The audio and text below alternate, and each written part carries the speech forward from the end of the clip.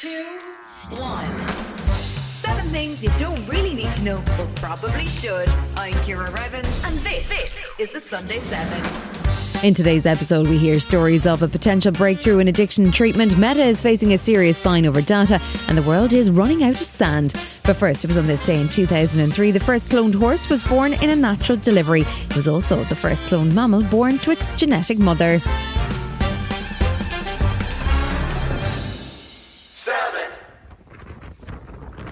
It may read like something out of Moby Dick, but in this case, the truth is stranger than fiction. Off the coast of Spain and Portugal, there's a vengeful killer whale getting her own back on boats, and she's teaching others how to do it too. There have been dozens of orca attacks in the Strait of Gibraltar since 2020, in which the beast rammed boats, targeting their rudders and often causing serious damage. Scientists now think one traumatised orca may have sparked the phenomenon. Rafael Martinez is just one sailor who's been involved in such encounters. He spent 30 years sailing the seas with his wife, so they're not really shaken, but they describe the encounter as a terrifying experience. Suddenly, I felt a jolt. The boat spun around 180 degrees and was facing north. That was when my wife spotted the orcas. The first thing I did was radio the Coast Guard for help. Because when an animal that massive attacks your boat and you don't know how long it's going to go on, anything could happen. Orcas are predators that can weigh up to 7 tons. With their size and strength, they can push boats around the water like toys and cause immense damage. Scientists prefer to call the events encounters, but Rafael Martinez and others who've been involved are calling them attacks. So the question is, why are the orcas doing this? Rafael's sailing partner Dory Fernandez has a theory. Something's been done to them that's completely destabilized them. It was as if they'd gone completely crazy. Other locals say the competition for food is making the orcas aggressive. The marine animals and the fishers both hunt for bluefin tuna. While researcher Ezequiel Andreu estimates that there are only about 40 Iberian orcas left, so protecting this endangered species is top priority. It's very difficult to find the cause. The orcas aren't telling us. But what we can say with a high probability is that it's related to a variety of interactions with humans. We think it's a learned behaviour over time, which is passed on to the rest of the group. Some researchers believe that a female orca called White Gladys has been hell-bent on revenge after being traumatised by a collision with a boat or being trapped in illegal fishing nets. Gladys's attacks are now being copied by the rest of the killer whale population, which have learned how to ram vessels from their ringleader. But sailors take little comfort from this explanation. Sailor Rafael Martinez fears if nothing is done, one day an orca might be killed. If your boat and your life are in danger, then you defend yourself. I feel sorry for the orcas, but if it's a question of their life or my life, then I choose mine. But it should never come to that. We need studies and solutions to the problem.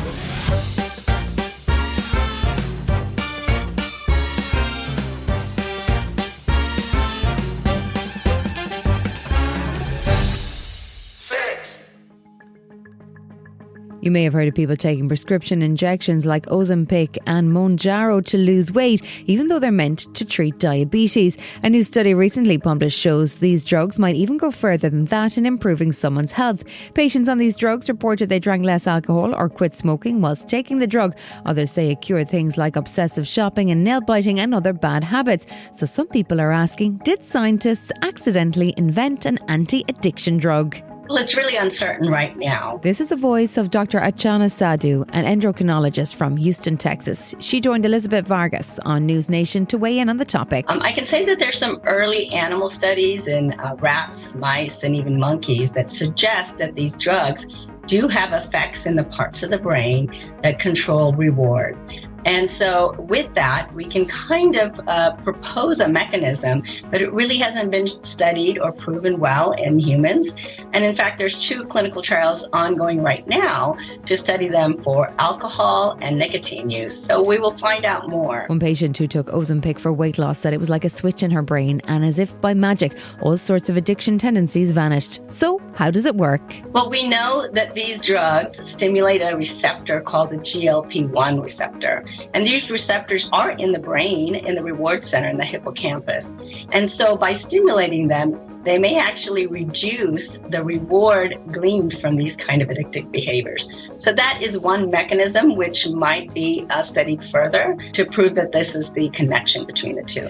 But remember, addictive behaviors have multiple reasons, and it's a very complex condition. So it's not going to be a one answer as simple as taking this injection. But it's easy to see why this medication could be seen as a holy grail for the treatment of addiction.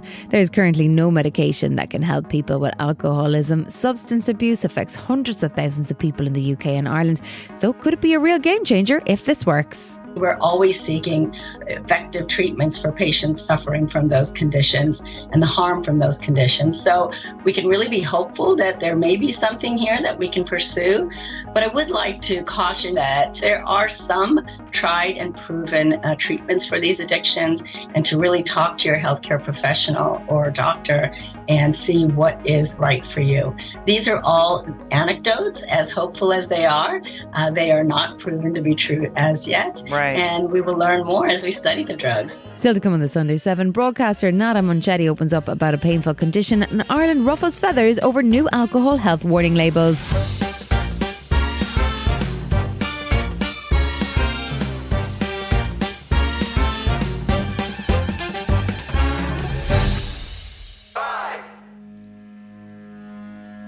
A few months ago, Radio 5 Live presenter Naga Monchetti was told she has adenomyosis, a condition where cells that line the uterus grow deep into the muscular wall of the womb. Right now, as I sit here talking to you, I'm in pain. Constant, nagging pain. In my uterus, around my pelvis. Sometimes it runs down my thighs. And I'll have some level of pain for the entire show and for the rest of the day, until I go to sleep. Every so often the pain changes. It becomes a stabbing pain that takes my breath away.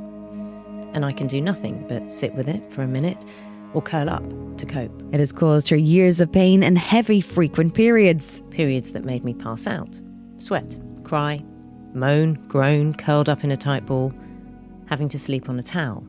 I'm in pain because I have something called adenomyosis. 1 in 10 women is thought to have adenomyosis, yet it can often go undiagnosed for years. It's been described as the evil twin sister of endometriosis, a condition where tissue similar to the lining of the uterus grows outside the uterus. Jen Moore from Cambridge had a hysterectomy very recently to treat this. Naga recorded an interview with her in the days leading up to the surgery. It feels like I have a bowling ball sat inside my pelvis that's just pushing out on the bones from the inside out, trying to break them. They'd be looking to do a hysterectomy now as the kind of definitive option to get rid of it. How do you feel about that? I know it's the right decision for me and my body. That is not in any question for me. But it's still it's a massive decision, isn't it, at any age? Like Naga, Jen's symptoms began as a teenager when she started her periods. When the family sought medical help, Jen was put on the contraceptive pill to regulate her hormones and sent home with no other investigations or diagnosis. Awareness about the condition among healthcare professionals is improving, but it can be difficult to join the dots and make a speedy diagnosis because the symptoms can be mistaken for other things and can vary between women. Consultant gynaecologist Liza Ball spoke to Naga on BBC Radio 5 Live and said this. Making the diagnosis is not rocket science. As a doctor, I'd be listening out for certain things in a patient history.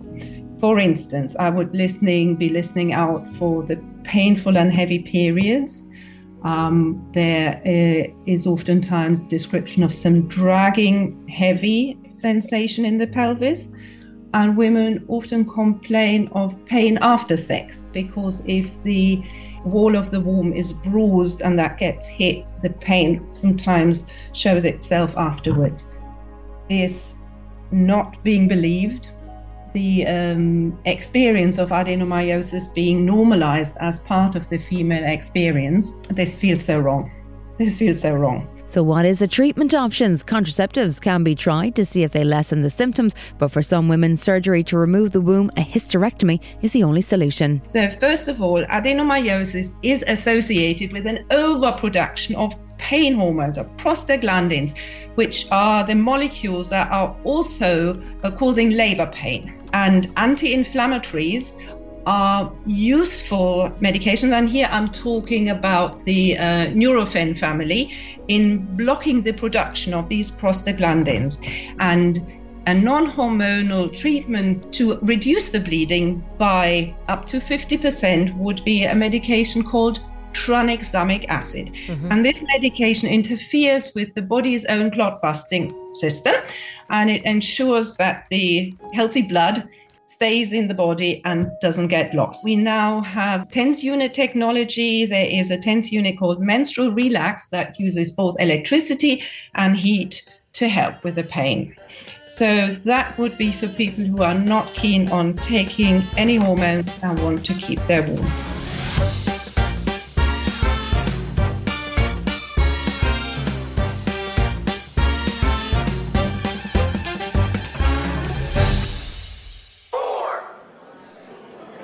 With the highest rates of cancer in Europe, health warnings labels have been approved for alcohol products in Ireland. The new regulations were signed off on Monday morning, ensuring that alcohol content, calories and the risks of liver disease and cancers are clearly spelled out for consumers. Alcohol is a Group 1 carcinogen and can cause at least 7 types of cancer. It's what's known as a modifiable risk factor. The less you drink, the lower the risk. Alcohol is also associated with liver and cardiovascular disease. And Rachel Mark from the Irish Cancer Society says risks are often unknown or overlooked. Words like nanny state have been used in the discussions up to this point. Really, it's not making the decision for people. It's just giving people information so that they can make the decision themselves.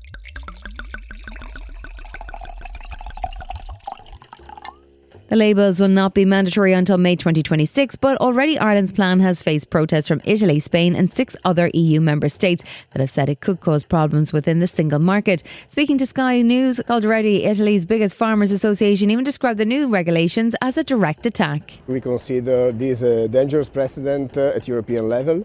And we think that these terrifying warning labels are not the right way to inform properly the consumer. If these will be followed by other member states in particular, they will be very damaging for the Italian wine industry and exporters in particular. The Italian government is furious, but the Irish are determined to go ahead and they have the full support of health campaigners.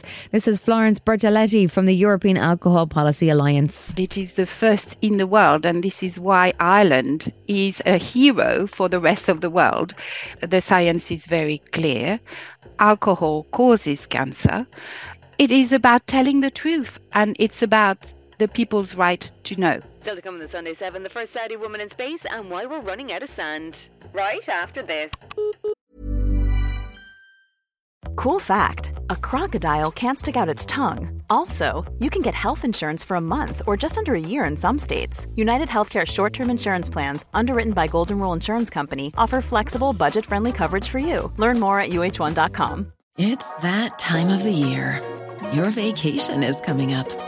You can already hear the beach waves, feel the warm breeze, relax, and think about work. You really, really want it all to work out while you're away. Monday.com gives you and the team that peace of mind. When all work is on one platform and everyone's in sync, things just flow. Wherever you are, tap the banner to go to Monday.com.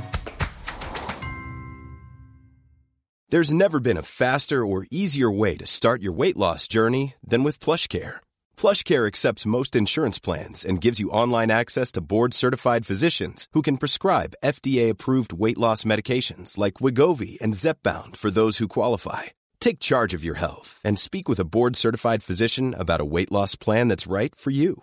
Get started today at plushcare.com/weightloss. That's plushcare.com/weightloss. plushcare.com/weightloss.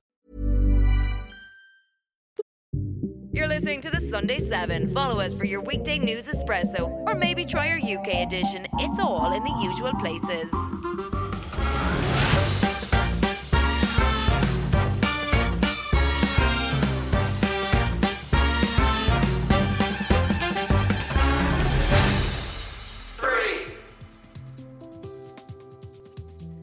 It's the biggest fine ever issued for breach of the GDPR. Meta, the owner of WhatsApp, Instagram and Facebook, has been slapped with a record fine of €1.2 billion by the Irish Data Protection Regulator. The hefty fine is for transferring European users' data to the US for processing, despite a 2020 verdict which already said the data was not being properly protected. To get more details, we chatted with resident technologist Will Guyatt. Will, good to have you back. So Meta has just been handed a huge fine. What happened here and what exactly were the rules they broke? And this is all about Meta, the owners of Facebook, transferring data from Europe, from the EU, and processing that data in the US. So essentially sending information about users in Europe in bulk to servers in the US, and they've been repeatedly warned to stop doing this. What kind of data was it, and why does it matter where it's held? This is everything from the information that's used to target us through to how we're using the platform, all of this sort of behavioural stuff. And we as consumers, we haven't said we explicitly allow them to do this. Will any of this impact their user experience of Meta products like Facebook, Instagram and WhatsApp? I think what will happen here, and what is intriguing here, because this does impact their advertising revenue, and Facebook's ad revenue is already being impacted. They're going to want to come up with a solution as quick as they can in order to ensure that they don't lose huge amounts of ad money from this and they don't find their business massively impacted. So what does this mean outside of Meta? What does it mean for general policy and other social platforms? This potentially leaves nearly every tech company who operates in the US but has servers in the UK or Europe at risk of similar fines, because all of those companies do similar things.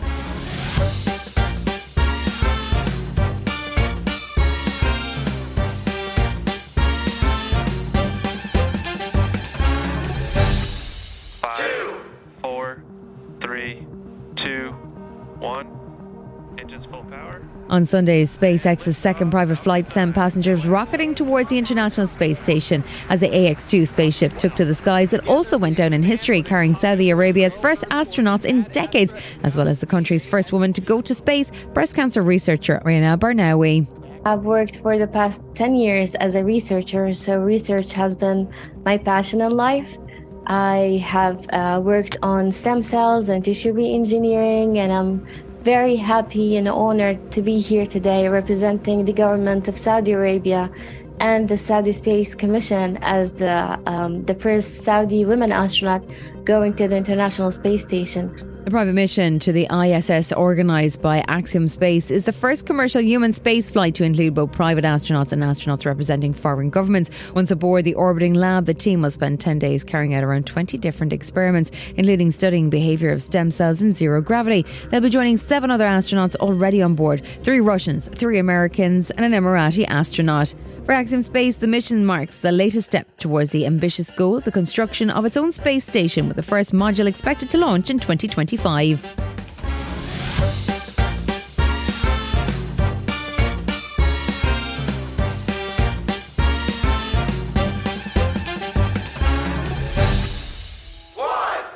If there's one natural resource you'd think we'd never run out of, it's sand.